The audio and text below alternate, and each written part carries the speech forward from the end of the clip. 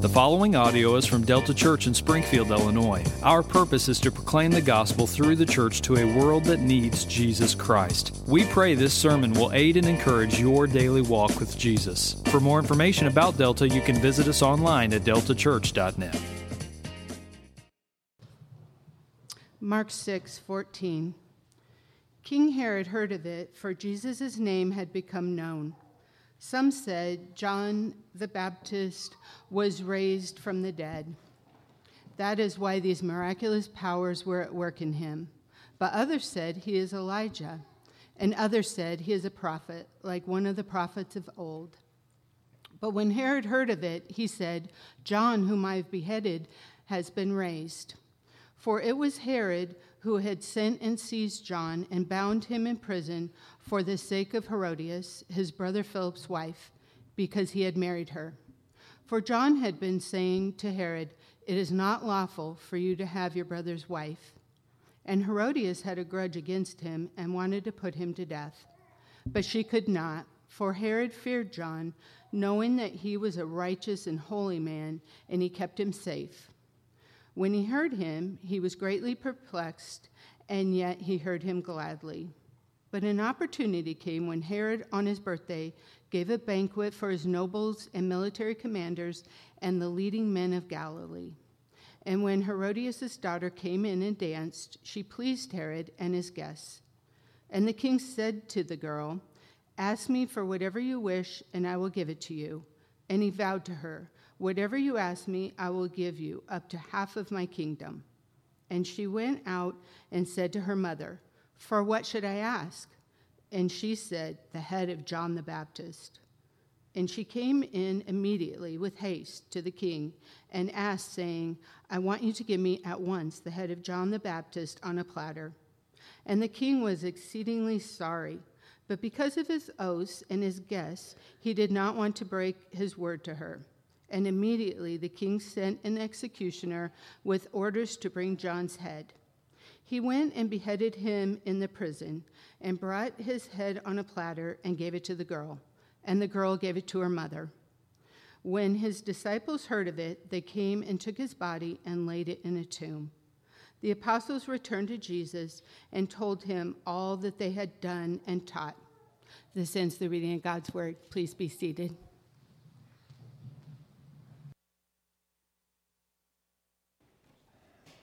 Well, as you can see this morning, we have a very interesting text ahead of us. If you're visiting Delta Church, welcome. You picked the Sunday where we're going to be talking about someone who gets beheaded right before we're leading into Easter. But what we're going to see this morning in this account of the death of John the Baptist is a picture of a faithful witness. And I'm arguing that it's going to lead us to see ultimately the more bigger picture of the ultimate faithful witness, Jesus Christ. And so what we're going to do is we're going to hit pause. We're going to ask for the power of the Holy Spirit to come and to soften our heart and to turn on our ears so that we can hear the Word of God this morning that will turn our attention to our text. So why don't you guys join me in prayer? Holy Spirit, we believe in your ability to demonstrate the very power of God so that faith this morning may not rest in words merely spoken by me, a man, but so that faith might come to rest in Jesus Christ, who is the image of God. Father, I need you to turn on our lazy ears, and I need you, Holy Spirit, to soften our hearts so that way we could see Jesus Christ in the text. It's in your name and in your power we pray this morning. Amen. On March 2nd, 2011, Shahbaz Bhatti, age 42, and the only Christian serving in Pakistan's cabinet, was brutally murdered when gunmen sprayed his body with bullets. Al-Qaeda claimed responsibility for the attack, saying the attack was a, quote, fitting lesson for the world of infidelity, that this is the fitting end of the accursed one which will serve as an example for others. Shahbaz Bhatti knew the risk he was taking as a devoted follower of King Jesus. Just a few months before his martyrdom, he said this, "I want to share that I believe in Jesus Christ, who has given his own life for us. I know what is the meaning of the cross, and I'm ready to die for a cause. I'm living for my community and suffering people, and I will die to defend their rights." And on that day in March of 2011, Shabez Bahati did just that. Now, it was just last week that we said that to be a follower of King Jesus means you're going to face hunger in this life and you're going to face hostility. There will be times when you're walking out your life, living as a disciple, a follower of Jesus on the King's mission, that you will go about witnessing Christ and you will find at times spiritual hunger. But there's also times when you will find hostility. That when you seek to advance the King's mission in this world, the reality is we will face hostile rejection for speaking and preaching and proclaiming the good news that Jesus is a Savior who saves sinners. And in order to drive this point home, the reality that we will face hostility in this world as followers of Jesus Christ, Mark turns our attention this morning to the death of John the Baptist. Now, at first read, whenever you read this account, when you just zoom in on verses 14 through 29, admittedly, this whole account just feels out of place. I mean, as you're just trucking through the verses in Mark chapter 6, you start reading about how Jesus goes back to his hometown and he's rejected in the town of Nazareth, verses 1 through 6. And then Mark turns our attention to the commissioning and the sending of the 12, the apostles, verses 7 through 13. And what happens is Jesus sends these men out. He sends them out with authority. He sends them out so that they can go and begin to proclaim the good news that God and man who are separated by sin can be reconciled. But notice that instead of jumping right to the report of the return, Mark interrupts the sending of the 12 and the subsequent return of the 12 with this account of John the Baptist and his death. And so what it does, it just makes us ask the question, like, why does he do this? Like, why is verse 30 not verse 14?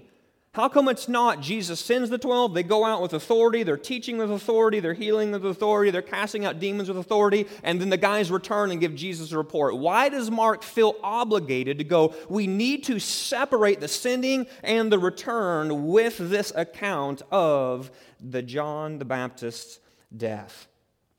And I think the answer, again, comes down to this, that Mark does this in order to arrest our attention and to force us to deal with the realities of what it means to be a faithful witness for King Jesus. Mark wants you to see this morning that to walk as a faithful witness who advances the King's mission, it will at times come with great cost. See, it's true that at times, faithful witness, it's going to look like success. And that's exactly what you see with the 12, with the sending and the return of the 12.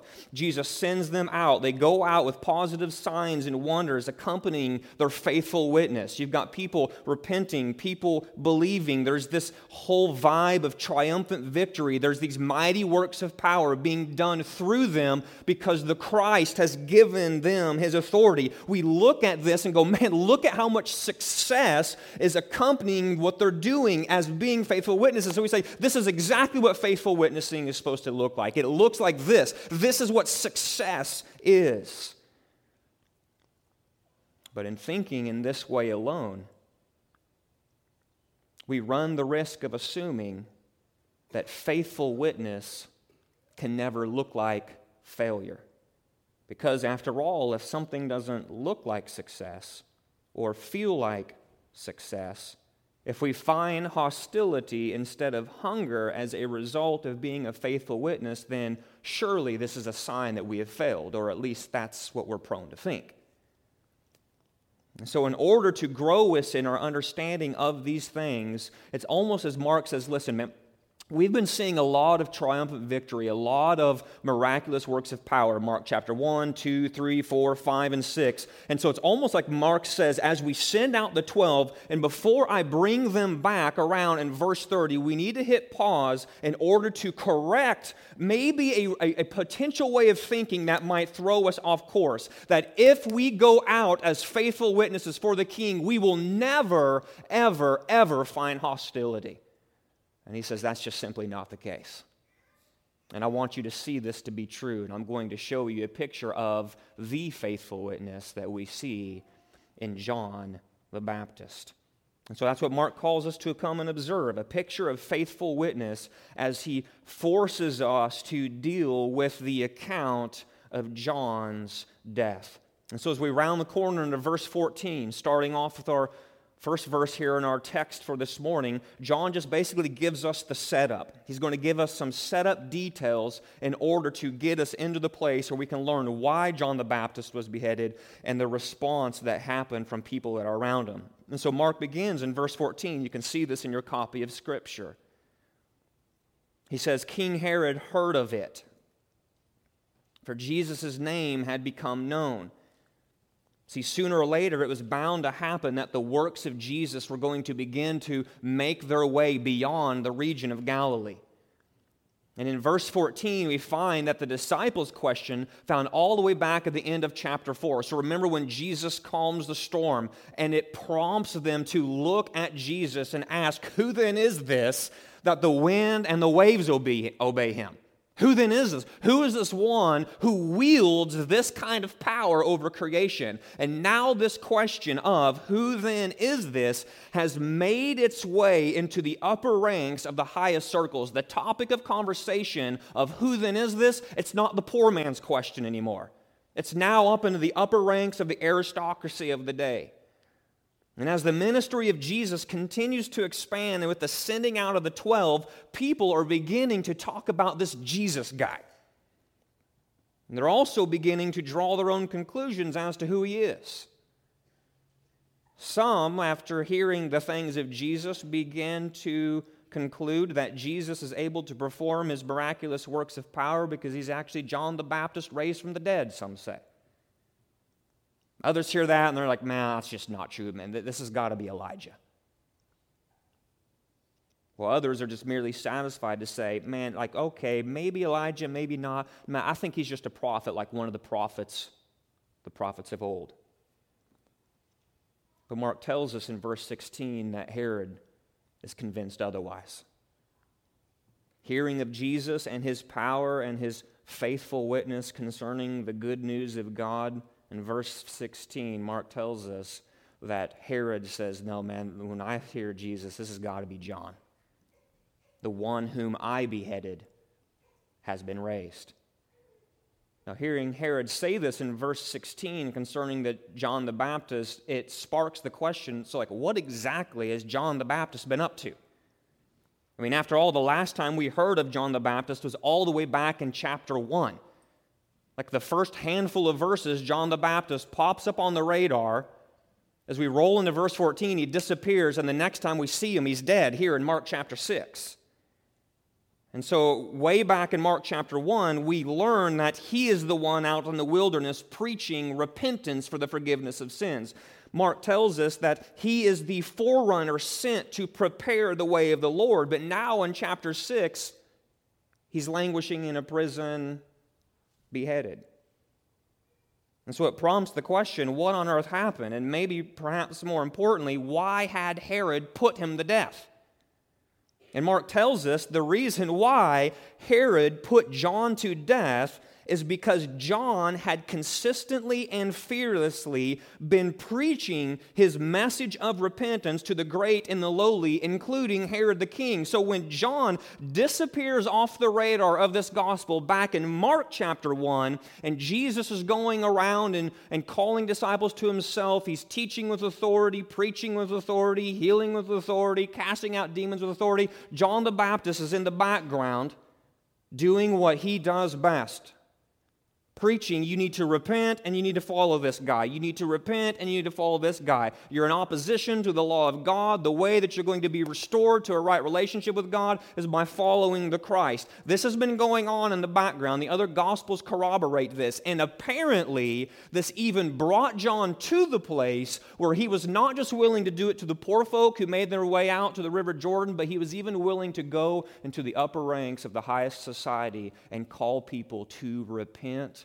and to believe in the one sent by God. And what we see is that because he had consistently and fearlessly been doing this, it was going to cost him dearly. And so by way of flashback, Mark begins to illustrate a picture of what faithful witness looks like through the life and the death of John. And so when you look in verses 17 through 20, the first thing we can learn about being a faithful witness is this: that as a faithful witness, you must take sin seriously. Verses 17 through 20, as a faithful witness, you must take sin seriously. Verse 17, Mark tells us that it was Herod who had sent and seized John and bound him in prison for the sake of Herodias, his brother Philip's wife, because he, Herod, had married her, Herodias. And so what we learn is that Herod had married his sister-in-law, his brother Philip's wife. But not only that, Herodias, as the name suggests, belonged to the same family as Herod, and history tells us that Herodias was also actually Herod's niece. And so, in other words, to read verse 17 is to discover that Herod's marriage to Herodias was an incestuous, adulterous marriage. And right in the thick of this incestuous, adulterous marriage stands John the Baptist, the preacher of repentance. A faithful witness whose preaching gets him into trouble. Mark tells us that John had been saying to Herod this: "It is not lawful for you to have your brother's wife." That's the summary of John's message of repentance to Herod. And it's this preaching which kicks up a dust storm of emotion between Herod and his wife. Herodias, verse 19, bears a grudge against John and wants to put him to death. But she can't because, verse 20, Herod fears John, knowing him to be a righteous and holy man. Herod is a man torn right now. He hears John. He's greatly perplexed by the things he hears while he's simultaneously glad to hear him. So it's just this picture of raging emotion as he's tossed and torn between, man, I think this guy's right in what he's saying, but I don't want to be too excited about religious stuff. My wife doesn't really like him. I want to honor her. And so he's just this man torn. And right here swirling in sort of this hurricane of emotion and call to repentance and preaching stands John the Baptist, the faithful witness. And so we find that John is in an obvious sticky spot because of his commitment to take sin seriously. See, John knew his Bible. He knew, according to Leviticus 18, that it was contrary to the law of Moses for a man to marry his brother's wife. He knew that it was contrary, according to Leviticus 18 as well. It's contrary to the law of Moses for an aunt to marry her nephew and vice versa. Because he knows his Bible, John fully understands that the whole foundation of Herod's marriage exists in opposition to God's word and God's ways. In marrying Herodias, Herod had sinned, and because sin is serious, Herod must repent. That was the driving motivation for John saying what he was saying. In marrying Herodias, Herod had sinned, and because sin is serious, Herod must repent. And notice that John doesn't satisfy himself to speak privately about the matter behind Herod's back. Instead, he has the courage to actually go to him and to speak openly and plainly concerning his sin. Now, in studying these verses this past week, especially verses 17 through 20, verse 18 just laid hold of me and it would not let go. The singular verse which said John had been saying to Herod, "It was not lawful for you to have your brother's wife." This verse, if it could have hands, just laid hold of me. It seized me and it just wouldn't let go. Because if you think about it, the only reason John found himself in this position of losing his head in a Palestinian prison was because he felt compelled to go to Herod, the king, one of the elite class of his day, and tell him, you, sir, are living opposed to the law of God. In other words, because John took sin seriously, and because he knew that Herod must repent for the forgiveness of sin, he was compelled to risk the certain repercussions that Herod could bring upon him for calling out his illicit marriage. See, this is what a faithful witness does. Driven by the seriousness of sin, a faithful witness is compelled to cross the pain line. In his book, Honest Evangelism, a man named Rico Tice talks about the recognizable risk of rejection that comes with talking about the need to repent of sin and to believe in Jesus. And it's this potential risk of rejection which Tice calls the pain line. See, we know that hostility is a possibility when we bear witness for Jesus Christ. We know this. All of us have experienced it. You open your mouth and you begin to share the good news that Jesus Christ is the one sent by God to be the Lamb of God who can take away the sins of the world. And the moment that we call someone to repent of sin and place their faith in Christ in this way, we've all experienced hostility as the reward. We know that when the time comes to identify sin and expose the need to repent and call someone to believe in the name of Jesus in order to be saved, this means we will have to open ourselves up to the risk of rejection. And because we don't like that, because we don't like opening ourselves up to that risk of potential hostility, what we often do is we betray the seriousness of sin and we shy away from sharing the gospel because we don't want to risk receiving hostility for bearing witness for Christ. But John the Baptist shows us that the stakes are too high to do this. So if you think about it, John did not have to say anything to Herod. Like, if you think about it, I guess he could have just been like, I think someone else will maybe take care of this. Or it is sort of a bummer situation, but maybe he'll just sort of figure out it's really bad and then the situation will take care of itself. Or maybe he was just like, man, I know my Bible, I know what Leviticus 18, I know what Leviticus 20 say, so what I'm going to do is I'm going to go to my room, I'm going to commit to pray for him really hard every day and just simply trust that God will change his heart. And that's good. And that's right, but notice that the example John gives us is even though he might have been saying this isn't a good thing for Herod, and even though he might have been saying I'm going to pray for this guy, and even though he knew his Bible, eventually the point came when John had to speak. John had to verbalize the sinfulness of sin to Herod. He had to risk the pain line with this ruler. Now, there's nothing vitriolic about this. This wasn't hate-fueled rage. This wasn't John on a crusade to go around accusing everybody, sin in your life, like somehow he's the sin police and going around doing it. That's not the picture we get. What we just simply see is this, that when the time came, John the Baptist was presented with the opportunity, and knowing that hunger or hostility could be the response to telling Herod, your eternal soul is at risk if you continue down the path of sin, walking in a manner that is apart from God's word and God's ways. It's going to go bad for you. John risks the pain line and exposes sin for the eternal good of Herod. And in this, John stands as a picture of faithful witness, and his example calls you, and his example calls me to do the same. As a faithful witness, you must take sin seriously. And so it just simply prompts the question, what in your life is preventing you from taking sin seriously? What in your life is preventing you from taking the sin of others seriously?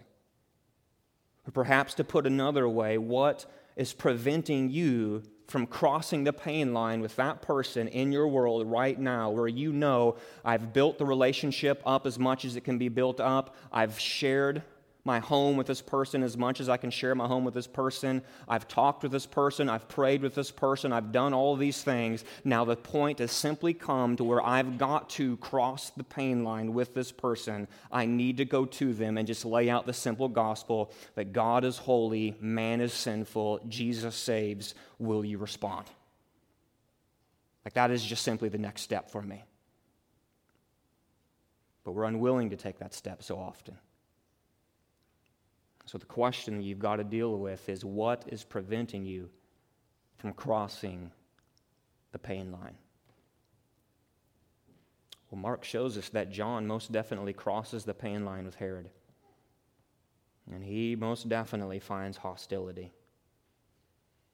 See, I'm convinced that John knew his statement be received with hostility.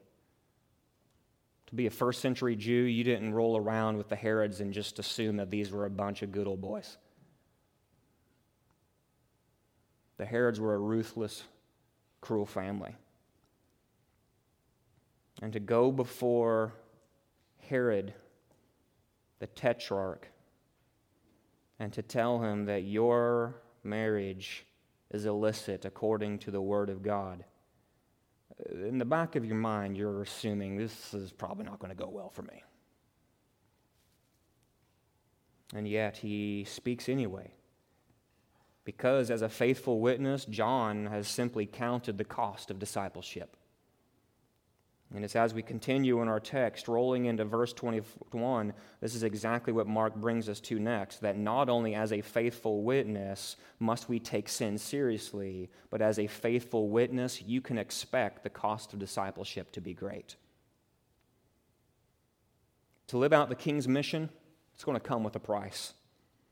And this is what we see in verses 21 through 29. And Mark shows us that one result of faithful witness is that some will want to harm you. That's what we see in verses 21 through 26.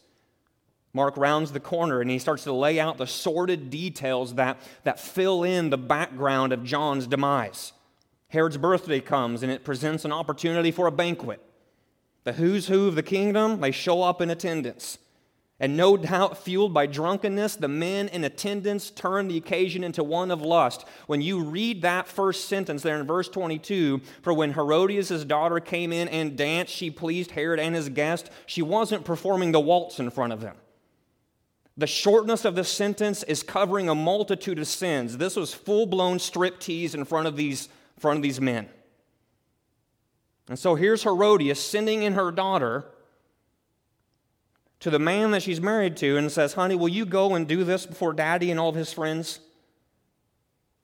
And she does it. She comes in and she dances, pleasing Herod and his guests. And in payment, the king looks at his stepdaughter and says, ask me for whatever you wish and I'm going to give it to you. I'm vowing this. Whatever you ask me, I will give you up to half my kingdom. It's an idiom for the day saying, I will not refuse you anything. Ask it and I'll give it. And not knowing what to ask for, the daughter goes to her mother, and knowing an opportunity when she sees one, Herodias coaches her daughters in the ways of cruelty and says, what you need to do is go back to Dad and ask for the head of John the Baptist. And in the moment when the daughter returns to Herod, my guess is that you could hear a pin drop as she makes her request. You said, I'm going to get whatever I want. I need you to bring me the head of John the Baptist on a plate. And as one brother put it, Herod was trapped. His men knew it. The daughter knew it. Herodias knew it. Herod knew it. There was only one way of escape. Either Herod must lose face before all these men and break his drunken promise, or he must lose John the Baptist in order to keep his pride and influence intact. And history tells us that Herod took the coward's route. Instead of losing face and saying, guys, I made a pretty stupid promise whenever I was all liquored up, and I need to take that back to show you, like, maybe I make some mistakes in life. Pride overran. And he says, I'm just willing to lose John the Baptist, a man that he feared, a man that he knew to be a righteous and holy man, a man that greatly perplexed him, a man that he was glad to hear, a man he was trying to protect from his wife by actually putting him in prison, now meets his demise at the hands of Herod. And taking the coward's route, Herod chooses the latter, showing that as a faithful witness, it is possible to lose your life while faithfully serving the king. See, Mark tells us that immediately the king sent an executioner with orders to bring John's head. He went and beheaded him in the prison, brought his head on a platter, gave it to the girl. The girl gave it to her mother. And in the end, Herod, filled with the fear and the prospect of displeasing his wife and losing face with man, he just simply brings a swift end to God's faithful witness. Boom, John's gone. Mark's gospel, he shows up twice, proclaiming as the forerunner, as a beheaded man in a prison. Now you're sitting here this morning, you're like, sweet Lord, why did I show up to church today? The Bible is talking about a guy losing his head, literally, in a prison. And no doubt you're asking the question, what on earth does this have to do with me? I mean, it's the question you should ask for most things in life. So what? Like, why should I give a rip about a guy who died 2,000 years ago because he was preaching repentance to some king I don't even know and don't even care about? See, what we need to know is this, is that it most definitely matters for us. Because in all of this, Mark is teaching us something. See, in the end, it's true that we're meant to read this account of John's death, and we are meant to be challenged in our discipleship. That is an implication of the text. We're meant to ask the question, does faithful witness in these ways define me? Do I take sin seriously like John took sin seriously? Am I compelled to go to others and risk the pain line for their eternal good? Have I counted the cost of discipleship like John? Am I willing to toe the line and step into the breach for someone else, not just praying for them and not just hoping that someone else will come and share the gospel with them, but am I the one who's willing to go, this person is in my sphere of influence and this person is not unreached for the good news of Jesus Christ because I live in their world. And because I live in their world, God has called me to be a missionary to this person, to be able to witness to them. And that means I'm going to have to risk the potential of hostility or the potentiality of hunger in order to bear the good news, invite this person to come and repent of their sin and place their faith in the Savior that was crucified and resurrected from the grave. And I'm going to call this person to respond by repenting and believing. You read these verses, and these are legit questions to ask ourselves. Do these realities define me? But if we were to stop here, we would miss the point entirely. See, the Scriptures are all about Jesus Christ, which is why we can also respond to this text in another way as well. See, in the picture of faithful witness that Mark paints for us by turning us to John the Baptist, what Mark is doing is he's preparing us for a picture of the faithful witness, Jesus Christ. He's prepping us for what he's going to tell us a couple of chapters later at the end of his gospel. See, just as John the Baptist was handed over, so Jesus is going to be handed over unto death. Just as John is executed by a reluctant political ruler in Herod, so Jesus is going to be sentenced to death by a reluctant political ruler in Pilate. And just as Herodias seized an opportunity to carry out her evil designs, so Judas Iscariot is going to seek an opportunity to do the same to Jesus. In other words, John the Baptist not only serves as the forerunner of Jesus, which is what we saw back in Mark chapter 1, but he also serves as the foreshadower of the one that we need to die as a faithful witness in the plan of God's salvation for sinners so that we can be made right with God the Father. To look at John the Baptist and go, this is good. I need a faithful witness to die for me, but I need someone who is sinless. I need someone who can do this, but who is the faithful witness who has never sinned, never broken the law of God. And in laying down this pattern of faithful witness unto death, the Baptist points forward to the King. For it was King Jesus and faithfulness to God's plan of salvation who would head to the cross in order to give his life as a ransom for many. So whenever you consider the life and the death of John the Baptist, the prophetic forerunner of the King, Mark is ultimately calling you to come and consider your response to the life and the death of the prophet of God, Jesus Christ.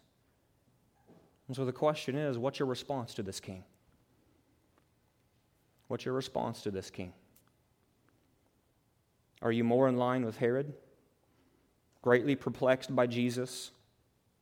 You're glad to hear about Jesus? You're glad to dabble in religious things? You're glad to do the church thing, the Sunday school thing, read a little here, read a little there? Are you greatly perplexed, glad to hear him, you fear him a little bit, but ultimately Jesus bears no impact on your life? Herod was unwilling to lose face to say, I repent.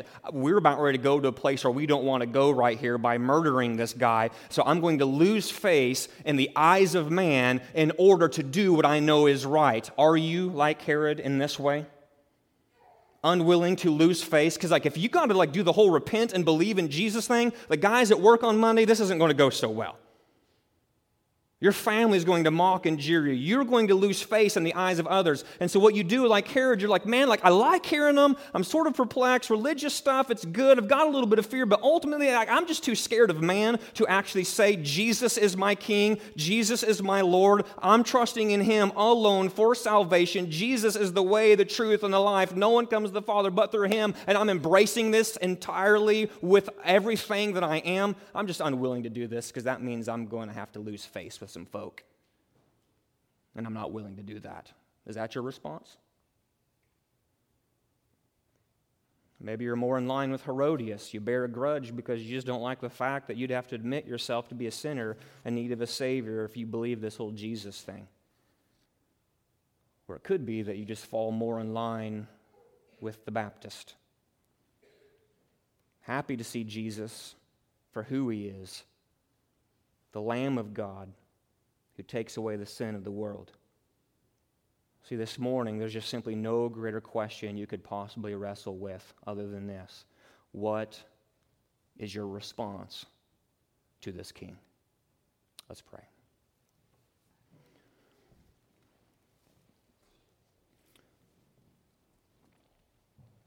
Father, we need you to take these words and to pile drive them deep into our soul, so that way we would not walk out of here having had the seeds of the gospel sown onto the soil of our heart, only for them to be snatched up by the cares of the world, only for them to be snatched up by the enemy of our soul. We need you, Holy Spirit, to supernaturally loosen up, make receptive the soil of our hearts, so that way we could hear these words and let them sink deep down into our soul, wrestling with the question, it's simple, man. I need to think of these things. What is my response to this King, the faithful witness, the prophet of God? God, I pray that you would do this in my heart, in my mind, and in the hearts of the minds of those who are here this morning.